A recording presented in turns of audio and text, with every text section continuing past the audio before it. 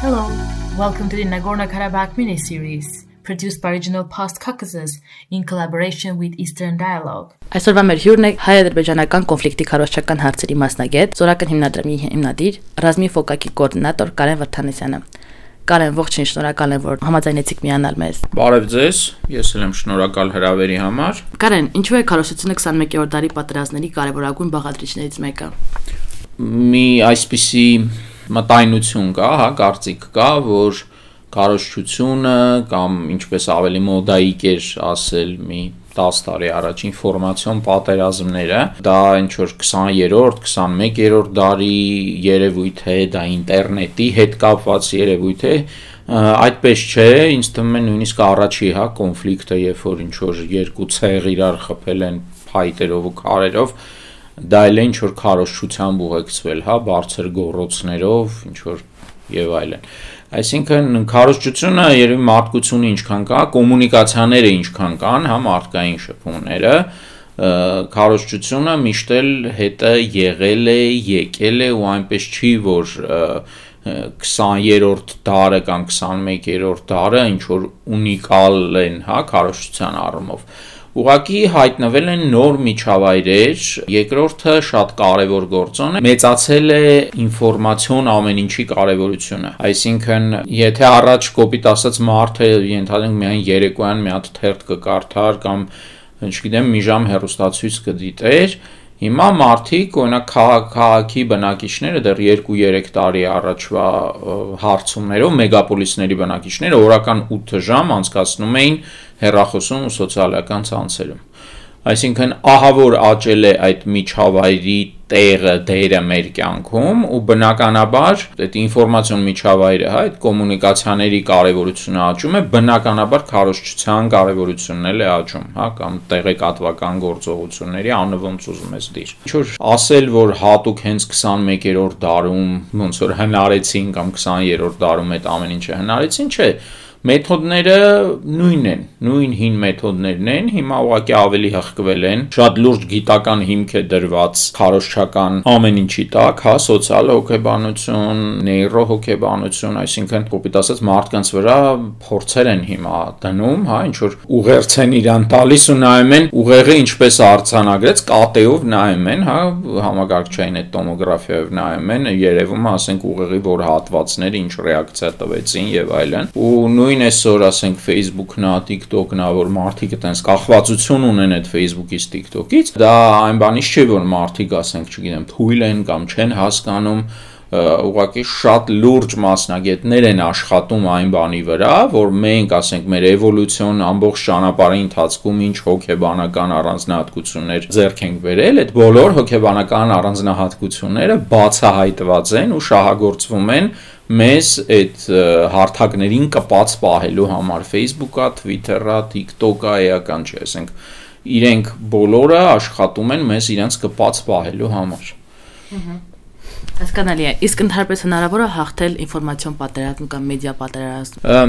Այս հարցն էլ եմ ես շատ լսել, մի 20 տարի այդ հարց տալիս են ու սովորաբար sense իսկ ով է հաղթում տեղեկատվական պատերազմում, Հայաստանը թե Ադրբեջանը։ Ի տարբերություն ռազմական գործողությունների բուն գետնի վրա, տեղեկատվական գործողությունները ըստ էության անվերջ են, մինչև կա կոնֆլիկտի մի կողմը, տեղեկատվական գործողությունները շարունակելու են, ինչ որ պահին, ասենք, մի կողմն ավելի գերակա դիրքեր, այսպես ասած, զբաղեցնում, թե մեդիա դաշտում, թե ընդհանրապես մարդկանց գլուխներում, ինչ որ պահին մյուս կողմը կարող է էլի ինչ որ դիրքեր, վերգրավի կախված ինչ որ իրադարձություններից եւ այլն, բայց դա անվերջ պայքար է։ Պայքարը, ինչպես ամերիկացիներն են ասում, for hearts and minds, այսինքն սրտերի եւ ուղեղների համար,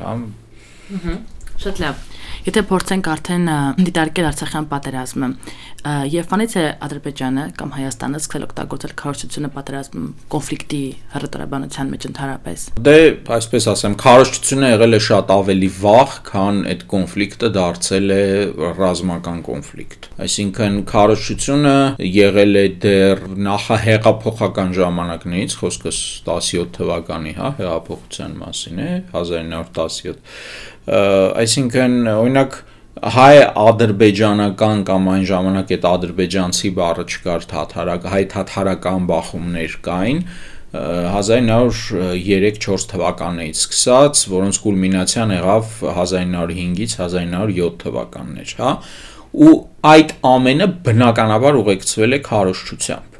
Ասենք հիմա բացում ես այն ժամանակվա 5 գրքերը, 1905-6 թվականի գիրք ես բացում, ինչ որ ճանապարհորդա, որը անցել է այս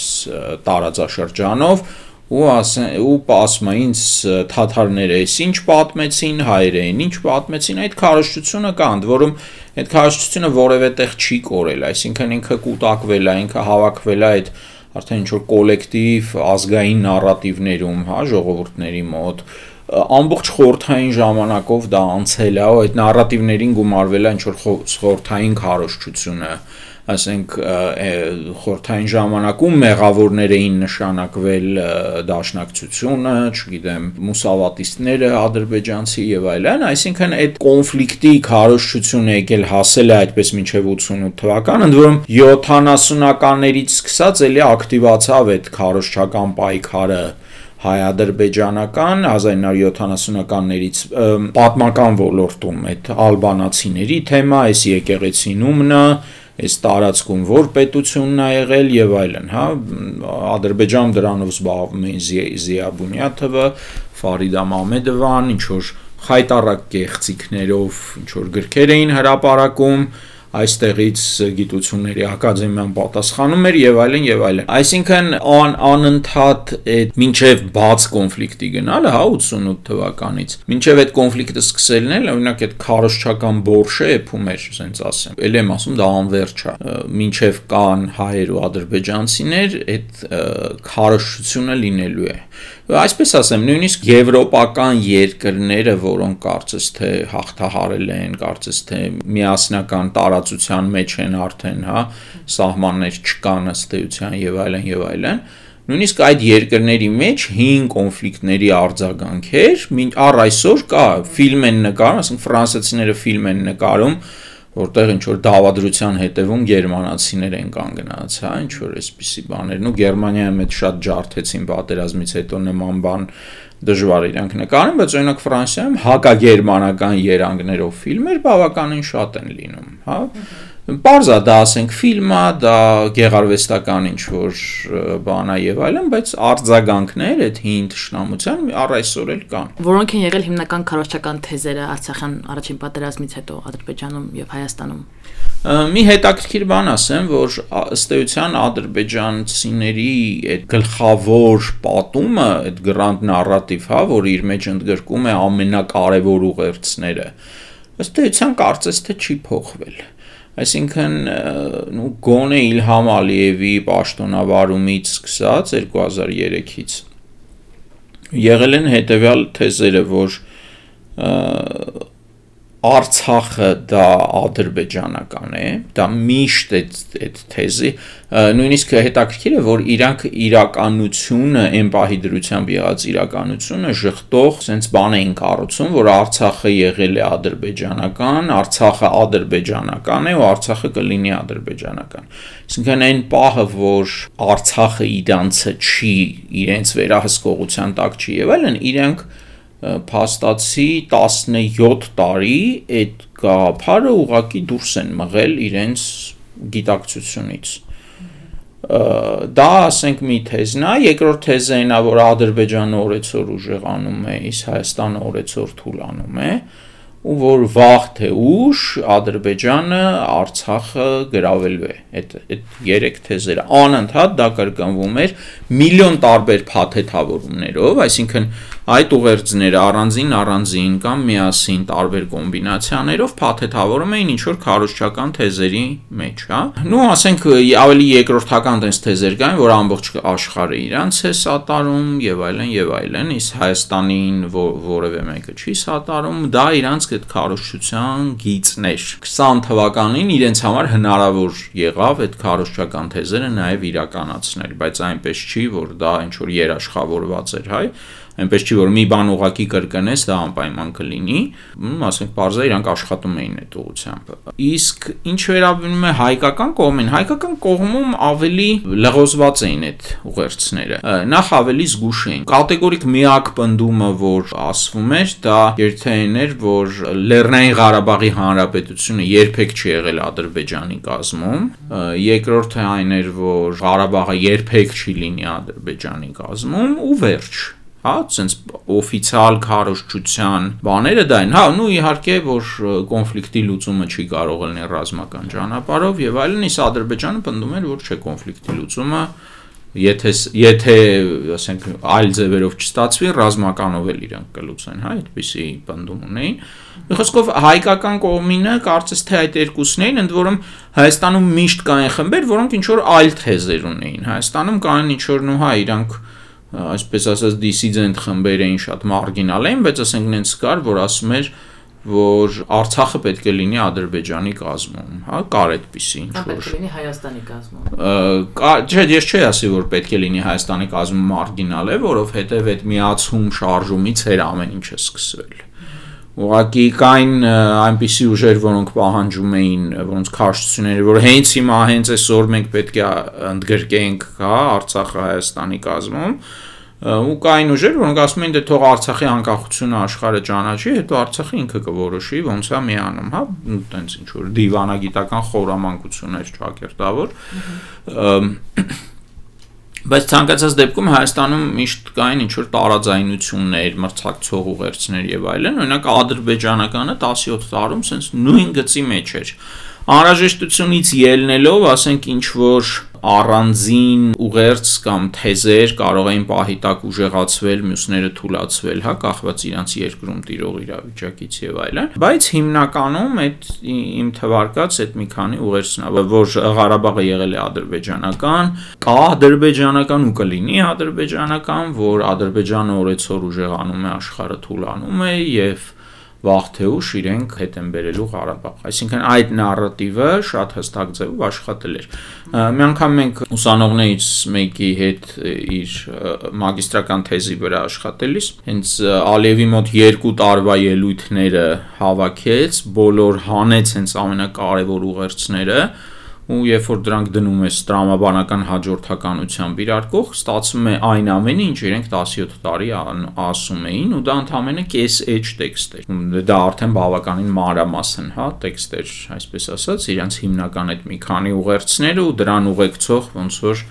ամենակարգլխավոր քարոզչական թեզեր այդ ուղերձներից հավաքած, խոսքով ամբողջ իրենց քարոզչությունը ընդամենը կեսեջ տեքստ էր, որը միլիոն տարբեր ձևով, վիզուալ ինչ որ կոմունիկացիաների միջոցով, տեքստային եւ այլն, վիդեո, այդ ամեն ինչը 17 տարի անընդհատ հեռարձակում էին իրենց ներքին լսարանին, մեզ որպես թշնամու լսարան ու արտաքին աշխարհին։ Իդեպ արտաքին աշխարհի մասին խոսելիս օրինակ շատ եմ նկատել արտասահմանցիները ավելի շատ գայուն են ադրբեջանական թեզերի նկատմամբ, քան թե հայկական։ Որն է այստեղի խնդիրը, ինչու մեր մեսեջը չի հասել կարևոր արտաքին լսարաններին, արդյոք մենք չենք աշխատել արտաքին լսարանների ուղղությամբ ընդհանրապես, թե աշխատել ենք միայն ԵԱԿ Մինսկի խմբի համանախագահների ուղղությամբ։ Մենք իրականում միշտ էլ աշխատել ենք տարբեր լսարանների ուղղությամբ, աշխատել ենք հենց 88 թվականից դեռ, հա, այդ աշխատանքը տարվել է։ Այդ օկուպացնելու թեզը, օրինակ, այն թեզերից է, որը ադրբեջանցիները վաղուց էլի սենց անընդհատ կրկնում էին։ Կապ չունի դու ինչ փաստարկ բերում ես, իրան չի հետաքրքրում։ Իրենք բանավեճի մեջ չեն քո հետ իրենց խնդիրը, քեզ սենց ռմբակոծելն այդ թեզերով, հա, քարոզչական։ ու խնդիրը ինչ էր, որ հայկական կողմից հակազդեցություն կար, որ դա ասենք, չգիտեմ, հայկական հողա, որ դա ինքնորոշման խնդիր է, ոչ թե տարածքային վեճ է, որ օկուպացիայից խոսենք եւ այլն։ Դա իհարկե արվում էր, Ադրբեջանը դրան հակադարձում էր շատ լուրջ ֆինանսական ներդրումներով, հա, անկեղծ լինենք, կոնկրետ գործիչների Ադրբեջանը գնել է, դա ապացուցված փաստեր են, դրա պատճառով նույն ԵԽԽՎ-ում սկանդալներ եղան, հա, կոռուպցիոն, Եվրոպական պարլամենտում, ՅՈՒՆԵՍԿՕ-ում եղավ, հա, նման սկանդալներ եւ այլն եւ այլն։ Այսինքն կոպիտ ասած մենք ի սկզբանե այնց ինչ որ ազնիվ խաղի մեջ չէինք, հա, բայց դրա հետ զուգահեռ էլի աշխատանք տարվում էր։ Հիմա չգիտեմ, դա քաղաքականացնել կլինի թե ինչ կլինի, բայց վերջի 2.5 տարում հասկանալի պատճառներով բավականին այդ աշխատանքը թուլացավ, տեղ-տեղ զրոյացվեց։ Ընդ որում ինձ թվում է դա նաև պայմանավորված էր անընդհատ այդ պետական ապարատի անընդհատ ցնցումներով, փոփոխություններով կադրային եւ այլն, որովհետեւ եթե ինչ որ փոփոխություն է լինում, հա, թեկուզ դրական փոփոխություն ենթադրենք, միևնույն է ժամանակ է պետք, որ այդ նոր թիմը կազմավորվի, իր մեջ կոմունիկացիան հստակեցնի, կոպիտ ասած ռելսերի վրա կանգնի, սկսի շարժվել, արդյունավետ աշխատել։ Երբ որ այդ ցնցումները շատ են կարճ ժամանակում, այն աշխատելու, արդյունավետ աշխատելու փուլին երբեք չես հասնում։ Իսկ քարոզչությունը, քանի որ անվերջ է գործընթաց է, այդ քարոզչական պատերազմները, այդպես ասենք, ապա մի կողմի դադարը չի նշանակում, որ մյուս կողմը կանգնում է։ Բնականաբար միանգամից հավասարակշռությունը խախտվում է, այսպես ասած։ Ադրբեջանը հետևողական է շատ եղել ու հետևողական մեսիջների այդ ուղերձներ կառուցելու հարցում ու դրանք անընդհատ հետևողական համակարգված ձևով առաջ տանելու։ Ադրբեջանը երբեք տարբեր ուղերձներով աշխարհին չի դիմել։ Մեր երևի թե ամենաթույլ կողմը, ու դա միշտ է եղել, ու գոնե վերջի 20 տարում ես տարբեր առիթներով դա ասել եմ։ Մեր մոտ ասենք ինչ որ դիսկուսիա է, իրանց մոտ sense հստակ կարգախոսներ են, դրոշները պարզում են, տրանսպարանտները պարզում են ու հստակ կարգախոսներ, ոնց որ միտինգի ժամանակ այդ ձև աշխատում էին իրենք ու ինչքան ես հիշում եմ իրենց քարոզչությունը ուսումնասիրելիս, միշտ այդ ձև ա եղել, այդ հիմնական թեզերը երբեք չեն փոխվել։ Շատ լավ։ Եթե արդենք մոտենանք Արցախյան երկրորդ պատերազմին, կարող ես նշել որոնք են հակառակորդի ամենամեծ քարոզչական հաջողությունները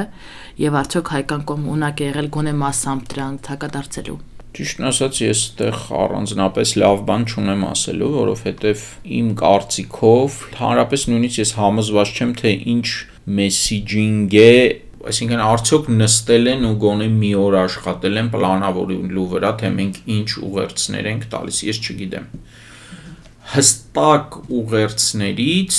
օրինակ, մենք պայքարում ենք տերորիստների դեմ, հա, որ մեր պայքարը օրինակ միջազգային տերորիզմի դեմ է նաև, հա, ու երևի այդ կարգախոսը տեսել ես Armenia against terrorism, Ղարաբաղ against terrorism, հա։ Հիմա մի փոքր բան բացահայտեմ, հա, օրինակ այդ Armenia against terrorism այդ թեզը եղել է Անժելա Էլիբեգովայի, Արմինե Ադիբեկյանի, Սեդրակ Մկրտչյանի եւ իմ քննարկման արդյունք, հա, մենք դա մտցրեցինք, ոնց որ դաշտ սկսեցինք օգտագործել, շատ արագ ինչ որ դա դառավ նույնիսկ frame, հա, մարդիկ ինչ որ մինչև հիմա պրոֆիլի նկարներում դա տեսնում ենք։ Բայց այդ կարգախոսը, այդ ուղերձը ըստ էության լրիվ մասնավոր պետական ոչ մի բանի հետ կապ չունեցող ինչ որ brainstorm-ի արդյունք էր, հա, հիմա նույնիսկ կարող գտնեմ այդ chat-ը, որտեղ այդ քննարկվում էր։ Կարգախոսներից օրինակ կային Արցախի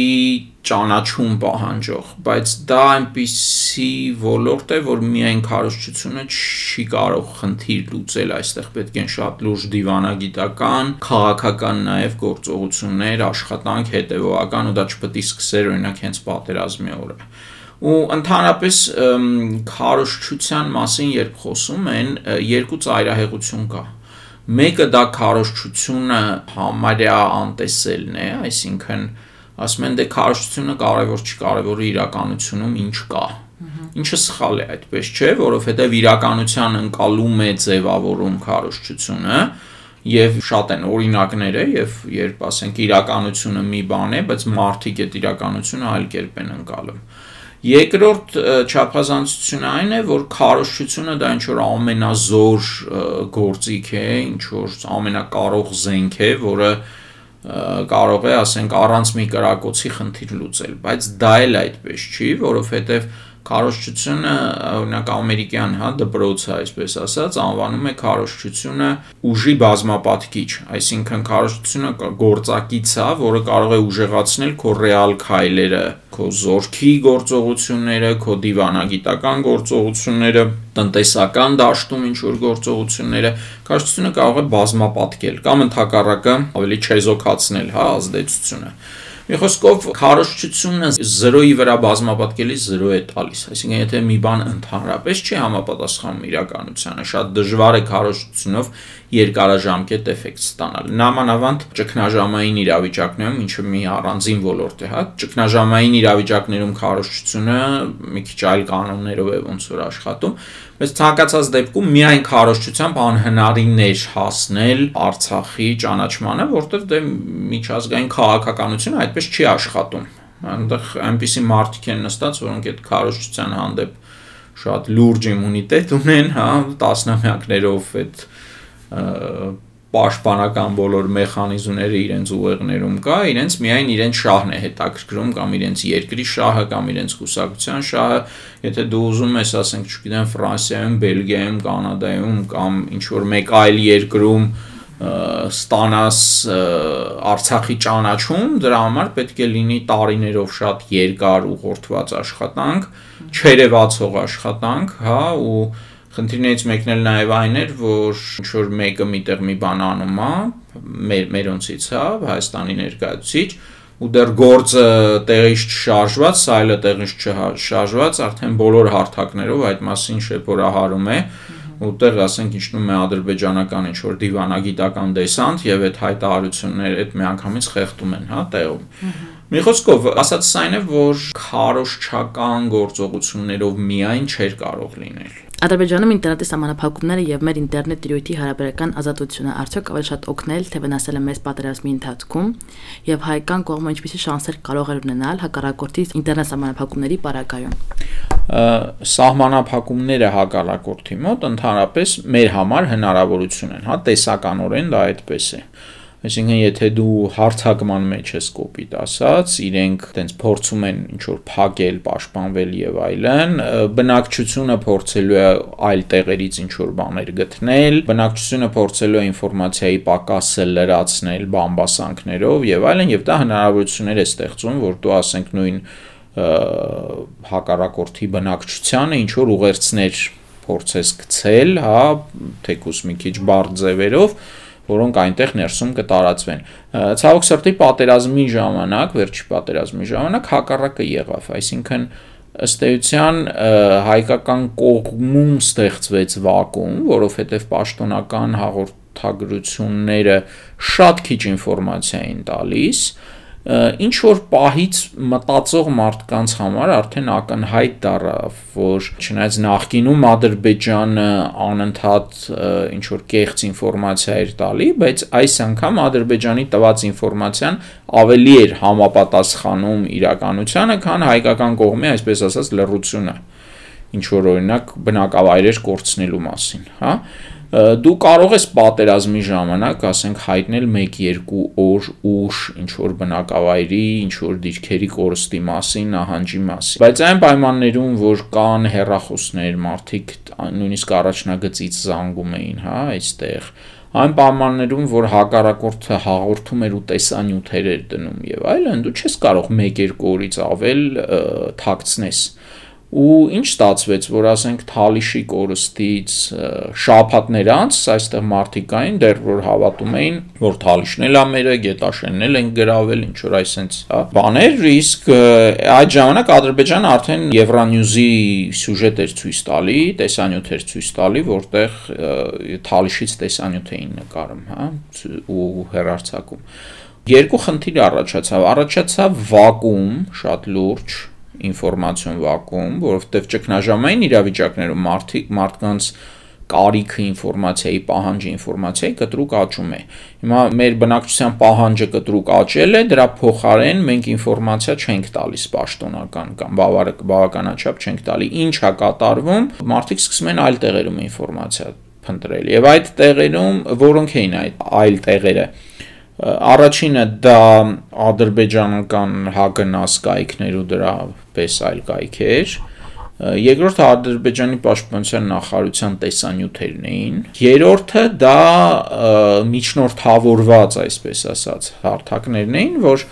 ակնհայտորեն ադրբեջանական շահերը սպասարկող, բայց իբր անկախ, ասենք, ուկրաինական ինչ-որ բլոգերներ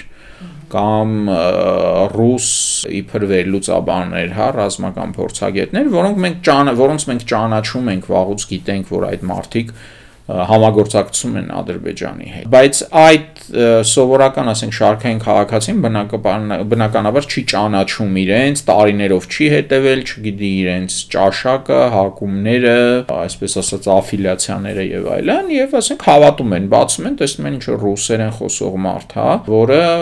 ըստ էության ադրբեջանական գիծն է տանում քարոզչական, հա, բայց մերոնք լսում են դա որպես ինչ-որ ռուսի կարծիք կամ ուկրաինացու կարծիք։ Փաստացի ինչ եղավ, հայկական կողմը չկարողացավ այդ վակուումը լցնի սեփական հավաստի ինֆորմացիայով, ստեղծվեց վակուում եւ այդ վակուումը սկսեց լրացվել ադրբեջանական ինֆորմացիա։ Ընդ որում մոտավորապես հոկտեմբերի կեսերից վերջապես փակեցին Հայաստանից այդ հակնազի հասանելիությունը, բայց վնասը արդեն արված էր, ընդ որում այդ փակելն էլի բավականին ժամանակ տևեց, մինչև բոլոր պրովայդերները փակեցին, նույնիսկ դեմ հիմա կարծես թե էլի կան պրովայդերներ, որոնց մոտ լինում է դիտել էլի այդ կայքը։ Մի խոսքով, ըստ էության այդ փակելը մեր դեպքում իր ուշացած էր, ինչ կարելի էր փակել, որ գոնե թշնամու տեղեկությունները չլցվեն։ Պլյուս մեր կողմից էլ բավականաչափ ինֆորմացիա չէր տրվում, ասես դաշտը փակելու համար։ Խոսքը մեր ներքին լսարանի մասին է, արտաքինի մասին դեռ չեմ խոսում։ Դե չեմ սխալվում, նույնիսկ Հայաստան մարգելափակել էին Թուրքիա եւ ադրբեջանցի օգտատերերի հնարավորությունը, որպեսզի հայկական կայքեր այցելեն։ Ճիշտն ասած, հա, ինչ որ պահ նման բան կար, բայց դա օրինակ սխալ էր, որովհետև ընդհակառակը մենք պետք է այնպես անեինք, որ մեր տված ինֆորմացիան Ադրբեջանի բնակչությանը հասանելի ելներ, գուցե ինչ որ մեկը լսեր էլ։ Այդ պայմաններում օրինակ Facebook-ն էր, որ հնարավոր չէր տենց փակել կամ բարդ էր, Ադրբեջանից չէին կարող փակեն Facebook-յան, ասենք, այս կամ այն հայկական էջը, ու ասենք մենք աշխատում ենք, օրինակ Ռազմինֆոն կայքը վաղուց արգելափակված է Ադրբեջանում դեռ 17 թվականից, ինչպես նաև օրինակ հայկական ռադիոյի ադրբեջանական էջը եւ այլն, բայց Facebook-ում մեր էջերը կարդում են, մենք նաև ադրբեջաներեն էջ ունենք ու պատերազմի օրին բավականին լավ տարածվում էր։ Ասենք տեսանյութեր կային, որ 40-50 հազար դիտում ունեին։ Իդեպ խոսեցինք Facebook-ից եւ սոցիալական մեդիայից, պատերազմի ընթացքում նաեւ բախվեցինք բավական շատ գրաքննության, ինչը չենք տեսել դրանից առաջ կամ գուցե այդպիսի բացահայտ կերպով չի արվել։ Մարտական դրության պայմաններում նման որոշումները արդարացվում են։ Արդյոք դա դարձած գծելով կարող է չափել այդ որոշումների արդյունավետությունը։ Ռազմական դրության պայմաններում այո, թույլատրվում է գրաքննությունը։ Ես չի ասի, որ գրաքննությունը արվեց ճիշտ ձևով, որովհետև գրաքննությունը ըստ էության նպաստեց այդ տեղեկատվական վակուումի ստեղծմանը։ Ըստ էության կային, այսպես ասած, մի քանի արտոնյալ լրագրողներ, որոնց թույլ էր տրվել կամ լրատվամիջոցներ, որոնց թույլ էր տրվել ռազմական գործողությունների վայրերից, հա, ինչ որ ինֆորմացիա տալ, ընդ որում այնտեղ էլ դա խստորեն վերահսկվում էր, որ ինչ որ այլ տեղից չտրվի եւ ըստ էության ինչ եղավ, այդ վակուումին նպաստեց այդ ամեն ինչը։ Օրինակ 16 թվականին եւ հայկական լրատվամիջոցներ էին աշխատում առաջնագծում եւ միջազգային լրատվամիջոցներ։ Եվ օրինակ նույն 16 թվականին առաջինը մենք մտանք միջազգային դաշտ մեր մեսիջներով, մեր ինֆորմացիայով։ Ադրբեջանին երևի երկրորդ օրվա վերջում նոր Ադրբեջանը կարողացավ ինչ որ մեսիջներ հասցնի դուրս, հա։ Մենք ոնց որ այդտեղ առաջ ընկանք ու գոնե տեղեկատվական ոլորտում կարելի ասել, որ դոմինանտը հայկական տեսակետներ ամբողջ աշխարհում։ Այս անգամ բավականին ասենց սահմանափակ էր ու ես նաև արտասահմանյան լրագրողներից եմ դժգոհություններ լսել, որ իրենց տանում էին ինչ որ երրորդական կարևորության տեղեր, որոնք հետաքրքիր չէին իրենց, ինչ որ, չգիտեմ, փոսեր էին ցույց տալի, ասում էին այստեղ էսա պայթել, այստեղ տունա քանդվել եւ այլն, բայց իրենց հետաքրքրում էր առաջնագծից ռեպորտաժներ անելը ու ասենք նույն կոմերսանտի օրինակ լրագրողը ասում է, որ մենք առանձին վարորդ էինք գտնում, տեղացի, գնում ենք մեզ հետաքրքրող տեղերը։ Այսինքն ըստ էության այդ գրաքննությունը, որ պետքա վերահսկեր կամ ինչ որ ձևի գոնե այդ ինֆորմացիայի ուղղորդել հնարավոր լիներ, հա, գոնե վնաս չտալ մեզ, ասենք դա էլ տապալվեց ըստ էության։ Ու ասենք նույն Իլիա Ազարը եւ այլ լրագրողներ հրապարակում էին բաներ, որոնք նու սենց ասեմ մեր գծին հակասում էին։ Ասենք նույն եռաբլուրից լուսանկարներ էին դնում, նույն թաղումներից լուսանկարներ էին դնում եւ այլն եւ այլն։ Ըստ էության ընդամենը տենց ազատ հա տեղաշարժի հնարավորություն ուներ միայն Պեգովը, Էդվարդ Գոնզոյի ու մեկ էլ Աննա Նյուզը։ Դուրս Աննա Նյուզը նու բավականին պրոֆեսիոնալ էին աշխատում իրանք, բայց միակն էին ըստ էության, իսկ մարտական գործողությունները շատ մեծ տարածքում էին էլի տեղի ունենում ու անհասկանալի է ինչի օրինակ հայկական լրատվամիջոցներն չէին կարող այդ նույն ինֆորմացիան տային ու թեկուզ միջազգային ասպարեզում էլ ինչ որ դիրքեր գրավ էին, հա, այսպես ասեմ, դիրքեր նաև իրենց ապագայի համար։ Տարիներ շարունակ մեդիագրագիտության դասընթացներ են կազմակերպել Հայաստանում սովորեցնելով հասարակությանը եւ լրագրողներին վստահել պաշտոնական աղբյուրներին։ Այսօր փաստացիորեն վստահություն տապալված է, մարդիկ ուղղակի չգիտեն որ աղբյուրներին վստահել եւ նաեւ անհատական Telegram ալիքները նույնպես երկարաժամկետ լուծում չեն։ Ինչպիսի քայլեր պետք է ձեռնարկենք մեր լրատվական դաշտը կարգավորելու համար։ Ես մի կարևոր բան նշեմ, ես համաձայն չեմ, որ մեդիագրագիտության շատ դասընթացներ կային, դրանք շատ փոքր ու էպիզոդիկ ինչ որ բաներ էին, շատ նեղ խմբերի համար էին մեդիագրագիտության դասընթացները, օրինակ դու լավ տեղյակ ես, հա, մեր կազմակերպած դասընթացները, բայց այդ մեր դասընթացները, որ ենթադրենք 300 ուսանող է անցել 7-8 տարվա մեջ, հա, բայց դա շատ փոքր թիվ է։ Երկրորդը արի հաշվի առնենք, որ շատ մեդիագրագիտության դասընթացներ, ես կարող եմ դրանց օրինակներ բերեմ, իրականում ասենք հնարավոր չի մարդուն 2 օրում սովորացնել մեդիագրագիտություն, տենց դրոշի վրա գրում են մեդիագրագիտություն ու այդ դրոշով հետո ծածանում են, բայց իրականում այդ մարդիկ ուղղակի շատ թեթև մի հատ գաղափար են ստանում, որ պետք չէ ամեն ինչին հավատալ, էտա։ Հա, 2 օրում դա կարող ես միայն բացատրել, բայց սովորացնել մարդուն օգտվել աղբյուրներից, ստուգել, գնահատել թե ինչքանով է վստահելի աղբյուրը եւ այլն 2 օրում անհնարին է, դա պետք է սովորություն դառնա մարդու մոտ, որովհետեւ սովորություն դառնա ինքը գոնե կես տարի պետք է այդ աշխատի, այսինքն այդ դասընթացները չեն կարող փոխարինել օրինակ ինստիտուտի կամ դպրոցի հանրակրթությունը չեն կարող փոխարինել։ Երկրորդ կարևոր պահը, որ շատ հաճախ մեդիագրագիտության դասընթացի տակ ինչ որ կոնկրետ քարոզչական էլի բաներ են անցկացվում, հա, օրինակ շատ երկար ժամանակ բազմաթիվ ՀԿ-ներ մեդիագրագիտություն ասելով հասկանում էին, որ պետք չի հավատալ պաշտոնական ինֆորմացիային, պետք չի հավատալ, հա, հակառակը։ Հիմա մենք օրինակ ինչքան էլ մեդիագրագիտության դասեր արել ենք, մենք չենք ասել, որ պետք է հավատալ պաշտոնականին։ Մենք ասել ենք, որ եթե կան անորոշ եւ այլն, հա, ինչ որ նամանան ճգնաժամային իրավիճակներում պետք է հավատալ առաջնային ամենամոտ աղբյուրին։ Ինչը օրինակ պատերազմի ժամանակ հիմնականում դա պետք է լիներ պաշտոնականը։ Ու իրականում երևի նախկինում այնուամենայնիվ ինչքան էլ կարող է ինչ-որ ինֆորմացիա թաքցնեին պաշտոնականը, բայց գոնե հակառակ ինֆորմացիա տենց չէր ասվում, էլի։ Այս անգամ մենք բախվեցինք մի իրավիճակի, երբ պաշտոնական ինֆորմացիան, ու ինչքան է դա իմ համար օրինակ դա հաճախ օգտագործել, բացահայտ ստում էր։ Բացահայտ ստում էր թշնամու կորուստների մասին, բացահայտ ստում էր մեր դիրքերի մասին, հա, որտեղ ենք, ինչ ենք պահում եւ այլն։ Եվ հենց սա եղավ արդյունքը, որ հասարակությունը ենթարկվեց շոկային թերապիայի պատերազմի ավարտի հայտարարությունը լսելու եւ պարտությունը որպես ընկալելու առումով։ Ինչպիսի հանրային ճիշտ հաղորդակցություն պետք է նախապատրաստեր իշխանությունը, որպեսզի հասարակությանը պատրաստեր նման ելքի։ Այսպես ասեմ, եթե իրավիճակը այդպիսին էր, ինչպես հետո բարձ դարձավ, որևէ կարիք չկար երկարացնելու, ձգելու ավելորդ անիմաստ կորուստների, բազմահազար մարդկային կորուստների, ել չասեմ տարածքային կորուստներ, հա։ Այսինքն այդ ամեն ինչը պետք էր ավելի շուտ արվեր։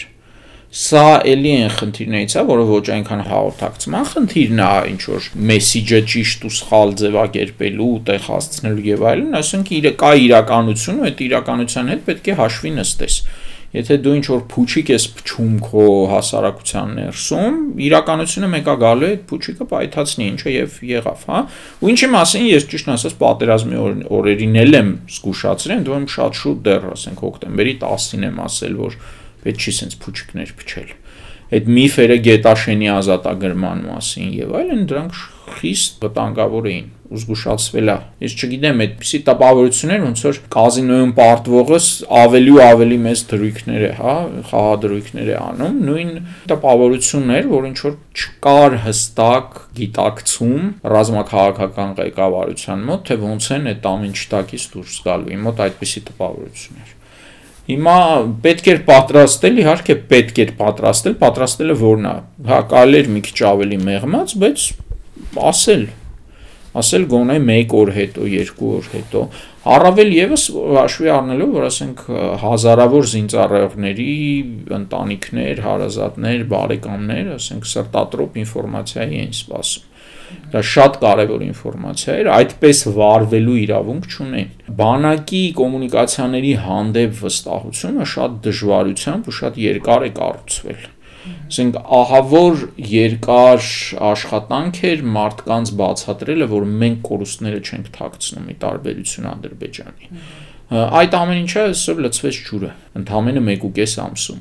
Նորից վերականգնելու համար վստահությունը էլի տասնամյակներ է պահանջվել։ Որում է ներքին լսարանի վստահությունը։ Հա, խոսքը ներքին լսարանի։ Իդեպ ասեմ, որ ամբողջ sense ուռճացրած, թաքցրած եւ այլն այդ սաղ ինֆորմացիան դրսի վերլուծաբաններին շատ ամեն ինչ ակնհայտ էր։ Շատ հստակ, ասենք, հասկանալ պատկերը իրանք տեսնում էին։ Այսինքն այդ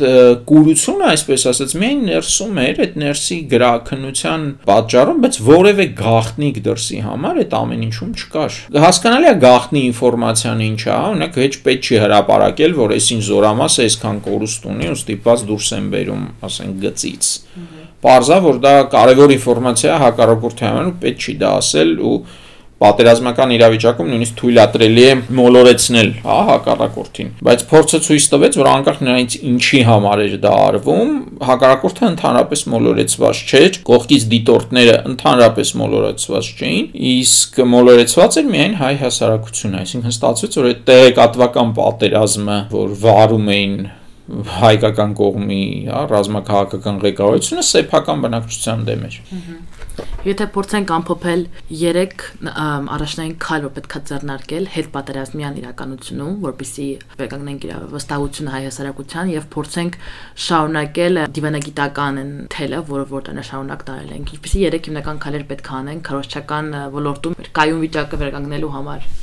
Առաջին երևի այդ վստահության վերականգնման գործողությունն է, որը արագ չի լինելու։ Դա նշանակում է, որ պետք է ինչ-որ բաներ խոստովանվեն, հա, ինչ է արվել։ Պետք է հասկացվի ինչու է արվել ու եթե այդտեղ մեղավորության խնդիր կա, մեղավորները պետք է պատժվեն։ Առանց դրա ուղղակի անհնարին է։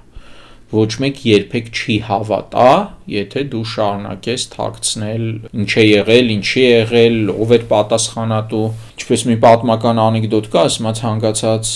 վթարի հետևում կոնկրետ անուն, ազգանուն ու պաշտոն կա։ Հիմա ցանկացած սխալը ունի անուն, ազգանուն ու պաշտոն։ Այդ կարևոր է։ Երկրորդը ի վերջո պետք է մշակվի, սա շատ լուրջ դժվար բան է, պետք է մշակվի մի հատ ճգնաժամային ծրագիր, հա, այս իրավիճակից դուրս գալու ծրագիր։ Ու նոր դրա հիման վրա կառուցվի կոմունիկացիան։ Մենք հիմա կարող ենք օդում շատ կոմունիկացիոն պլաններ մշակել, հա, քարոզ արշավներ, չգիտեմ, ուղերձներ մշակել, լսարաններ որոշել ու ինչ ենք հաղորդում, բայց եթե այս ճգնաժամից դուրս գալու պլանը գծած չի, այդ մեր մեսիջները ընդհանրապես մի հատ օդում վարժություն են, հա, ինչ որ վիրտուալ վարժություն է, որը իրականության հետ կարող է որևէ կապ չունենա։ Ու սա մեծ հաշվով առաջին հերթին պետության խնդիրն է, երկրորդը արդեն հասարակությանը մոբիլիզացնելու խնդիրն է։ Շնորհակալ եմ շատ զրույցի համար, Կարեն, փորձենք հետևել հետագա զարգացումներին։ Դե պետք է հետևենք ճարներս ինչ։